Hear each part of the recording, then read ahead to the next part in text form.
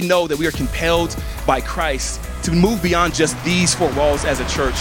And we want to be a church that continues to look beyond our walls with the love of Jesus to bless the socks off this community. And as a church, we feel led to be a church that is for the good of our city.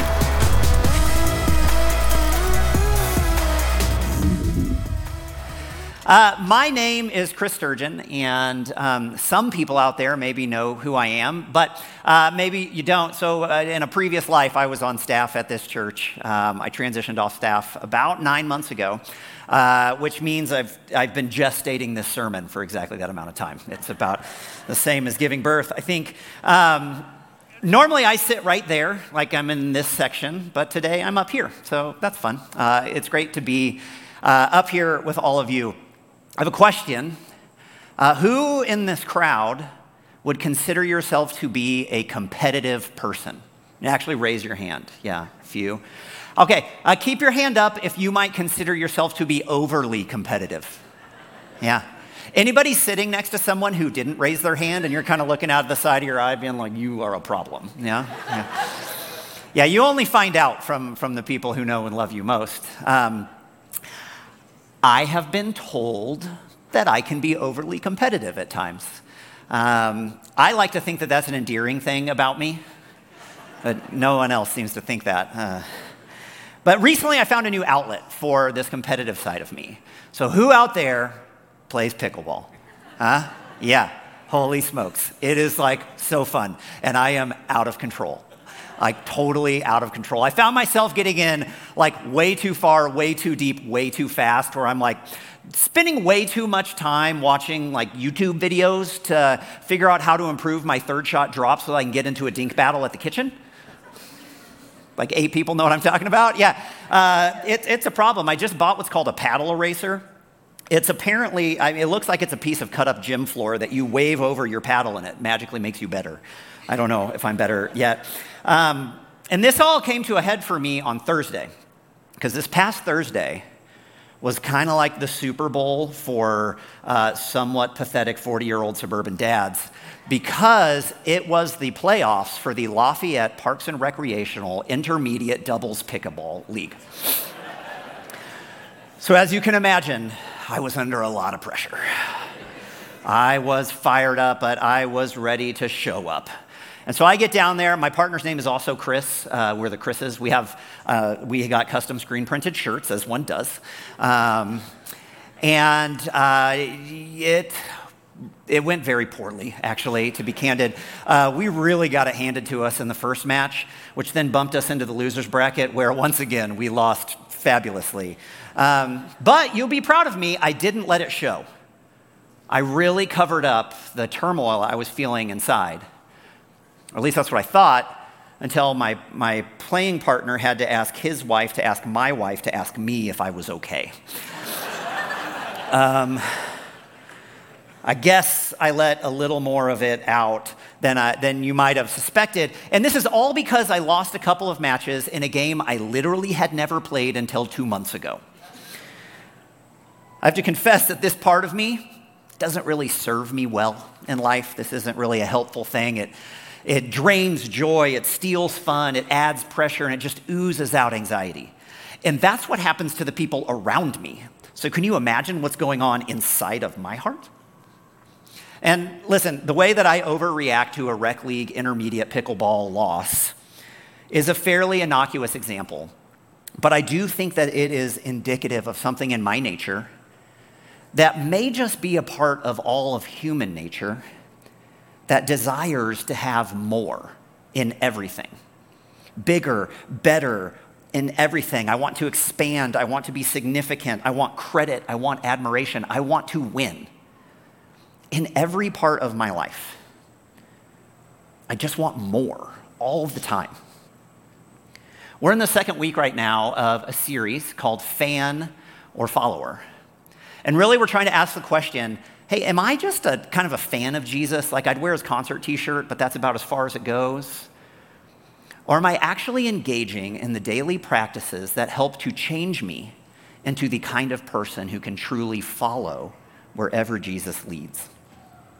And this part of my nature that I'm talking about, that maybe is a part of all of our natures, part of me needs to win, this part that needs to win, that needs to self-aggrandize. I think it's maybe the single biggest obstacle in my life to following Jesus. But it's an obstacle in a sneaky way. It's not because it gets me to forego following Jesus and walk in a different direction. It's that it masks the way, and I find myself to be off base without even knowing it. Our primary reading for today is going to come from the Bible in a book called the Gospel of Luke. There are 4 stories in the Bible that are simply a life story of Jesus, written by different people. One was written by a guy named Luke. This is that one. In chapter 9, verses 23 through 27, this is what Luke writes. This is Jesus speaking. Then he said to them all, "If any want to become my followers, let them deny themselves and take up their cross and daily follow me. For those who want to save their life will lose it, and those who lose their life for my sake will save it. What does it profit them if they gain the whole world but lose or forfeit themselves?" So before we dive into what I see in that passage, I want to give you some context.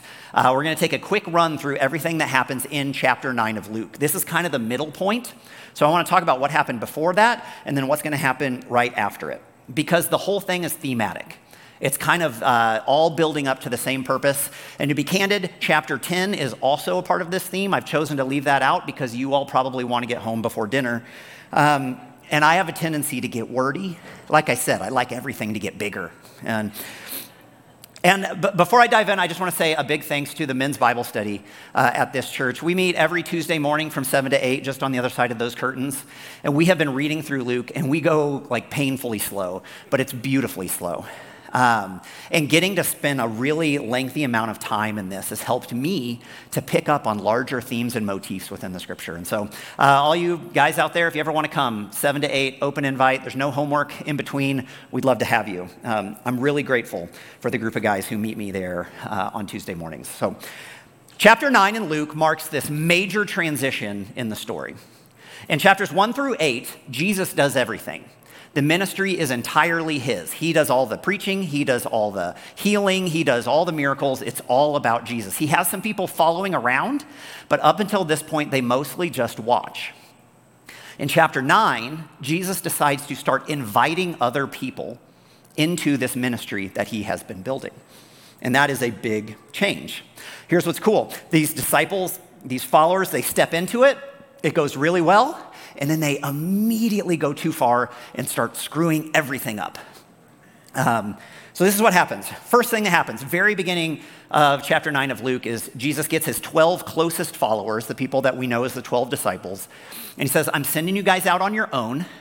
You're going to tell people that the kingdom of God is at hand. You're going to heal people, and you're going to cast out demons. But there's a catch.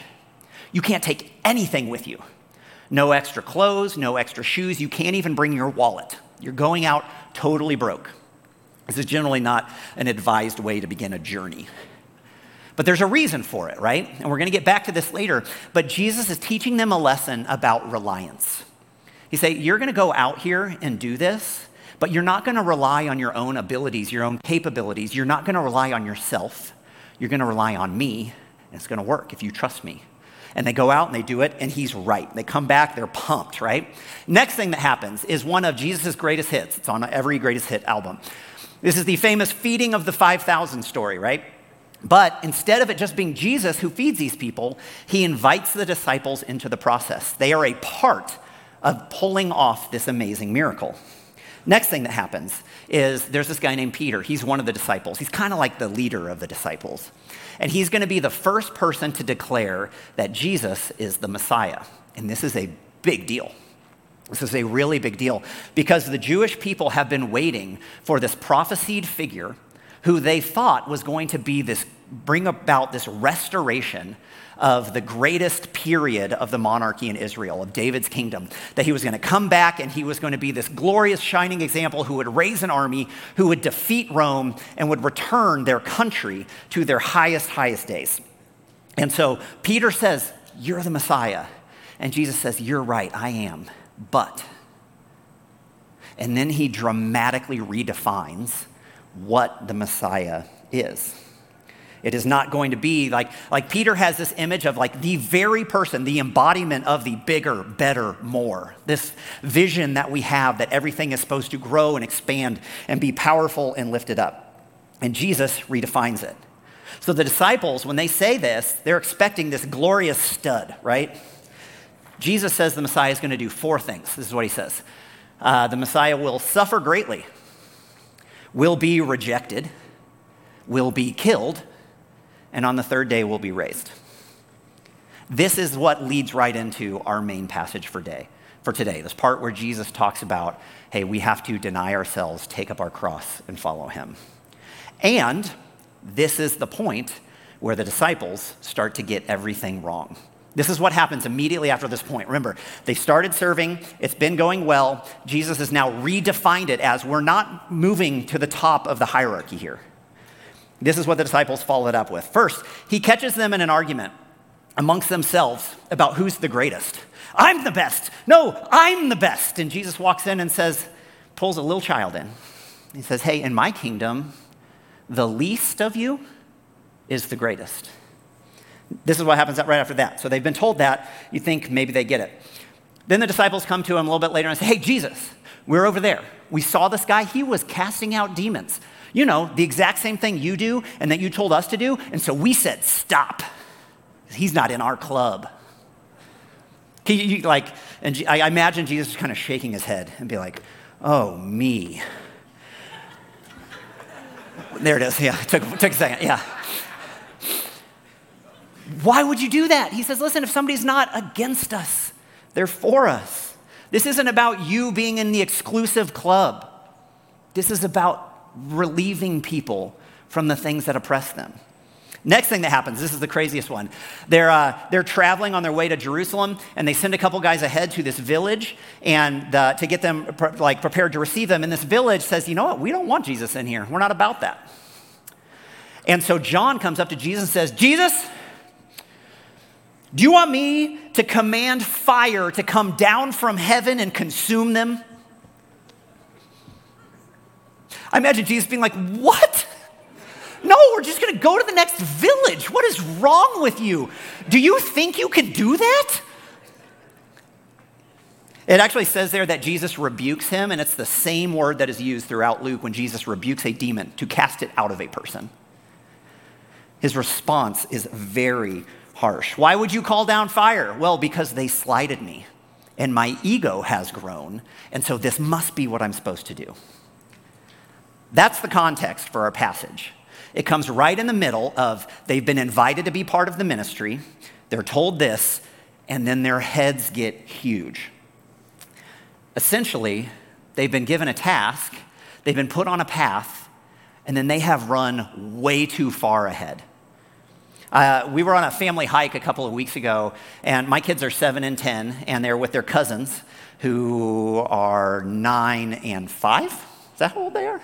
That's my wife over there. Anyway, they're small, and they're like charging ahead. And without fail, every single time we came to a fork in the trail, they went the wrong way. Every single time, boldly, confidently, and dead wrong. That's how they went. If we hadn't stopped them, if we'd let them lead, I would still be in the woods. That's how this was. I think that describes the disciples in the story here. They're pretty excited, and they run too far ahead. My kids, who had never been on that trail before and had not spared a second glance for the trail map, they needed to follow the lead of someone who they needed to follow the lead of somebody who knew what comes next. That's what the disciples need to do here. And I think the same is often true for me. And that is why I think Jesus has this saying, why this passage is situated here. So I'm going to read it again to you. Then he said to them all, if any want to become my followers, let them deny themselves and take up their cross daily and follow me. For those who want to save their life will lose it, and those who lose their life for my sake will save it. What does it profit them if they gain the whole world but lose or forfeit themselves? I think that if this could have really sunk in for the disciples, it would have spared them all of these boneheaded mistakes. And I think the same may be true for us. I have kind of three major reflections on this passage, on this saying of Jesus. As I read it and I ask, what does this mean for me in my life? Three things. Here's the first one. Jesus says daily. You have to deny yourself, take up your cross daily, and follow me. And I think it's really important that he says daily, because it's Jesus making it clear that this call on our lives is not this singular call to martyrdom. It's not a singular act. Rather, it is a way of living that we are invited into, a way of living that is characterized by self-denial, by cross-bearing, and by following someone else's lead. Now, this was something that Jesus had given the disciples a crash course in at the beginning of chapter 9, when he sent them out on their own and he said, don't take supplies. You just go out and you count on me to provide everything you need.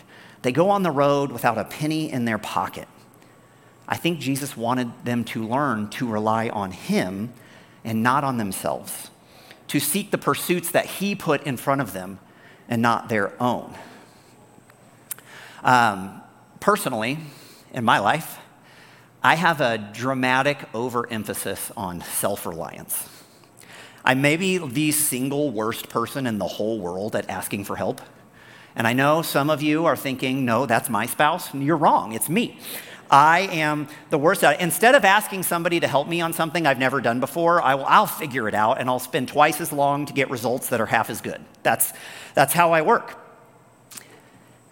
And I have to, my wife is like the total opposite of me. She's like brilliantly capable of being open to asking questions and asking for help. And we've talked about this before, and it's made me have to look inside and be like, why am I like this? And the truth is, for me, it is really scary to think that somebody would know that I can't handle something on my own. It's scary for me to admit that I don't know how to do this. And that comes from this wound that I've carried for most of my life. Because I wasn't always a 41-year-old with an overemphasis on a silly hobby. At one time, I was a really lonely teenager who was trying to navigate some incredibly rough waters all on his own. And I want to start by saying, listen, before my dad has passed away, but before he passed, he was a wonderful man. And my mom continues to be a wonderful woman, and I am fortunate to have had parents who loved me very, very much, and I am so grateful to have been their son. But when I was 14 years old, our family was filled with chaos that came in the form of a divorce. And a lot of work with a really great therapist has helped me to reflect on that time and realize that the way that I coped in that moment was by shutting myself down and by not letting other people in. And I began to believe that if there was anything in this world that I needed, it was up to me to figure out what it was and how to get it, and that there was no one to help. That is a lot of pressure when you're 14 years old. And that is a really lonely way to live. And I can't help but to imagine that I'm not the only person in this room who has felt that way. Here's why I love what Jesus has to say here. When that lonely 14-year-old that has always lived inside of me and probably always will hears that, this is what I hear. I hear they say, follow me. And that is something you can't do alone. It means that I'm not alone, that we are together. I hear Jesus saying that you don't have to be alone, that Jesus is saying, I will walk with you. And further, I hear Jesus saying that I don't have to figure out where I'm supposed to go.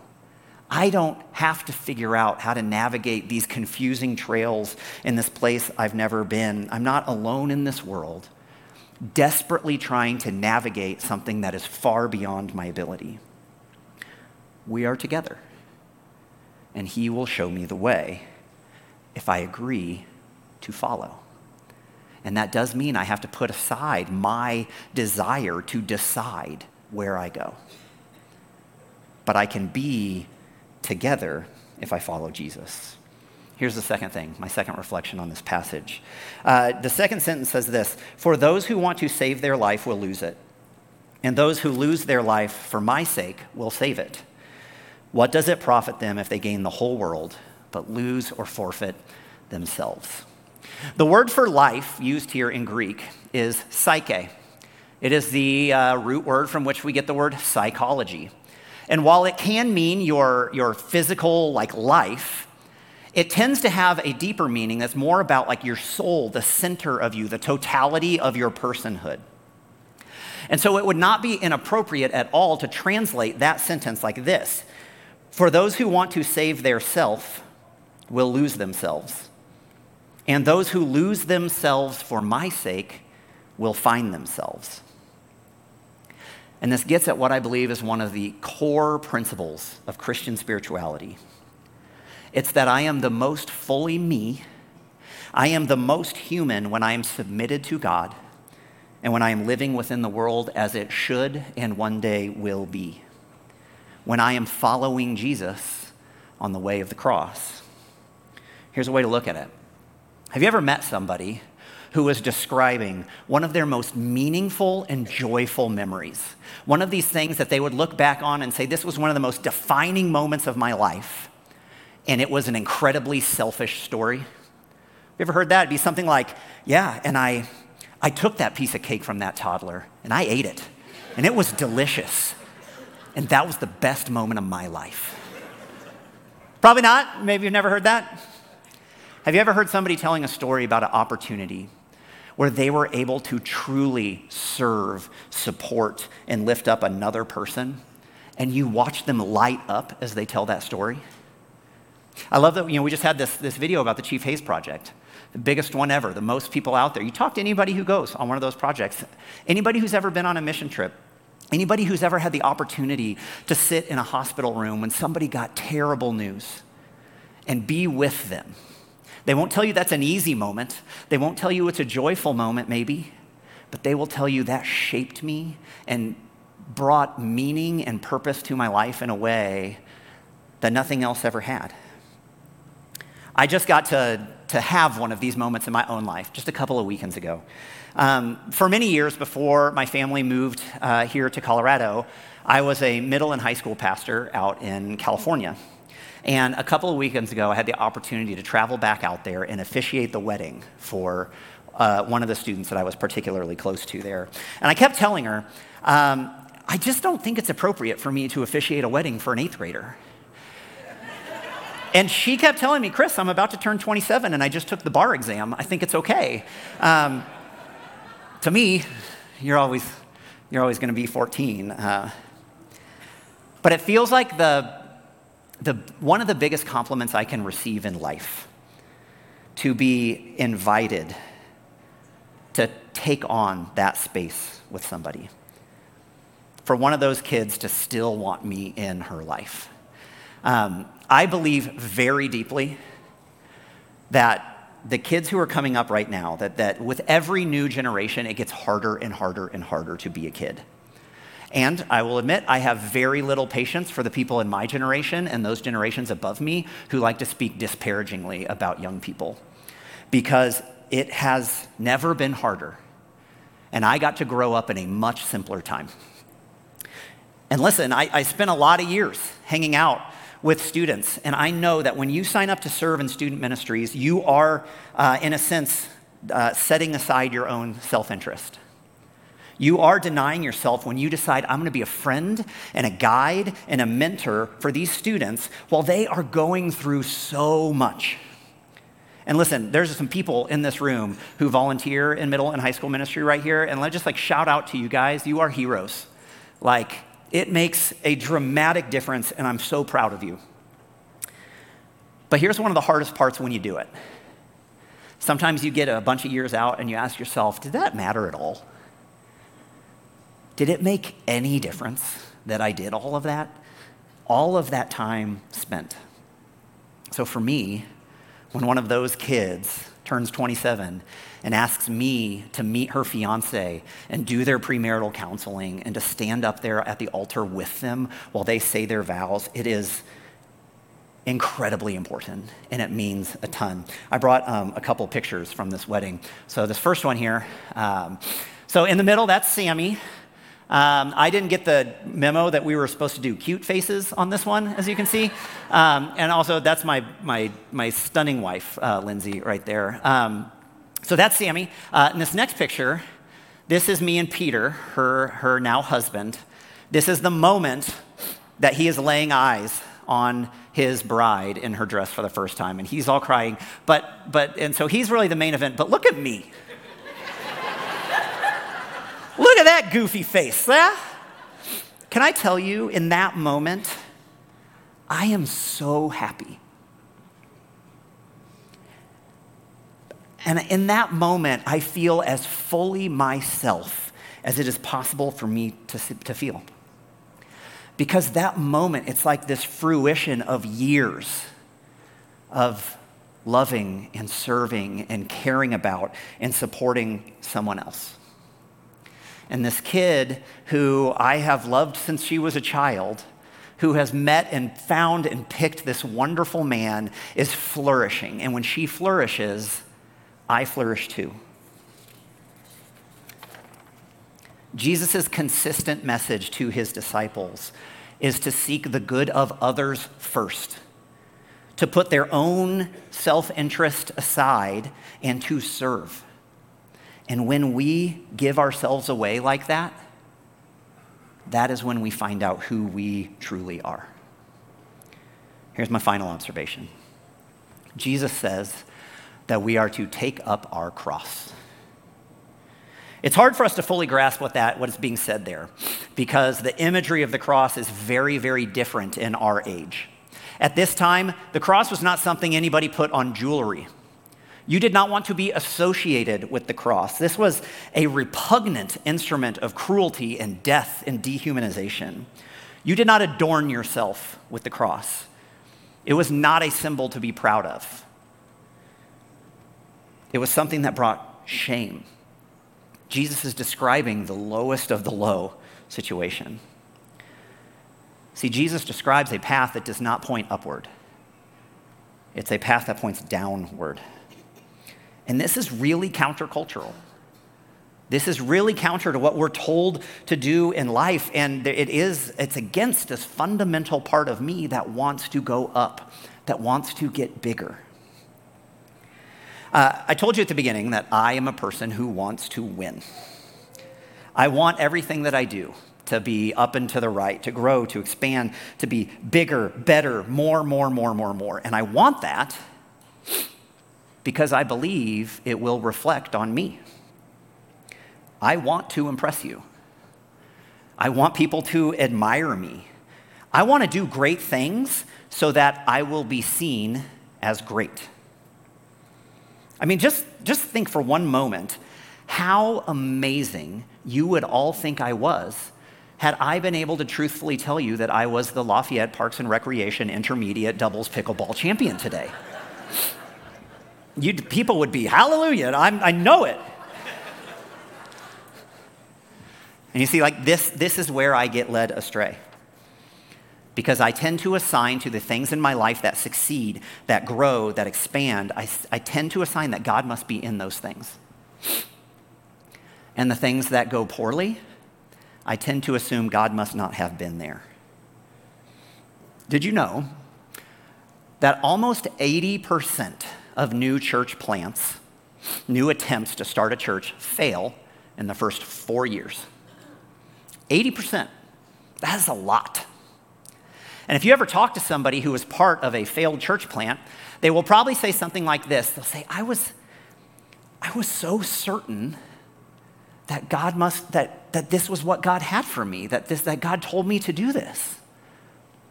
And I guess I must have been wrong. But what if failed is the wrong word? What if 4 years was just all that was meant to be for that church plant? Back when I was in high school, I went to this big Christian youth convention thing called Acquire the Fire. Anybody else in my age category know what that is? There's a couple hands. Yeah. I was read this guy who it turned out was really a terrible human, as most gigantic Christian endeavors tend to reveal. But I remember there's thousands of teenagers in this big convention center, and they are getting us hyped up. I mean, they are pulling the emotional strings real hard, and we're jumping up and yelling. And the rallying cry was that we were supposed to go out and be world changers. You are going to go out and you are going to change the world. And my oversized teenage ego loved that. The thought that I get to change the world. I am going to do that. I liked being told to go out and do great things, because if I do great things, that means I am great. But that is not what Jesus said to do. And it is not what Jesus did. And maybe this is an edgy thing to say. I don't think Jesus calls us to do great things. I don't think our calling is to be great. Our calling is to be faithful to whatever it is that Jesus puts in front of you. To be faithful to that. Success as we define it is not a sign of God's leading. And failure as we define it is not a sign of God's absence. Most church plants fail. Each of the disciples was martyred. Jesus died on a cross. All of those things are failures to the wisdom of this world, but they were victories in God's kingdom. Many years ago, my wife faced a major health crisis, and it was a crisis in such a way that it was not a given that she was going to survive. And in those times, we had some very good-hearted, well-intentioned people who loved us a lot, who would come and they'd say, Lindsay, you're going to be okay. God won't let anything happen to you. You are too special. They had really good intentions, but that is not true. Good people die. Sometimes they die young. Dreams fade. Hopes are dashed. We get knocked down. In this world, sometimes things die, and that's okay. How's that feel? Check your guts. How does that feel? Sometimes it feels better to think, no, everything is guaranteed to always be okay. That's not. But I can tell you this. If Lindsay were up here instead of me, she would tell you what I've heard her say many times, and it's this, that even had I not survived, it would not have changed who God is. It would not have changed the truth about the promises that God has given us. It is not our job to win all the time. It is not our job to do great things. That is God's job. Our job is to be faithful. Our call is only to one thing. It is to submit and to be obedient to whatever the thing is that God has put in front of you. To deny ourselves daily, to take up our cross, and to follow Him. To find contentment in faithfully working away in this little corner of God's kingdom that has been given to us. About 1,000 years before Jesus spoke these words that we've been talking through today, there was another man, a different man who was close to God's heart, who wrote out a description of what a life of faithful attention to Jesus could look like. That man's name was David. He wrote many of what we have in the Old Testament that are called the Psalms. And in Psalm 16, he writes some words that I would like to read over you as a prayer to close our sermon today. So please receive these words as a gift and a reminder of what life with Jesus can be.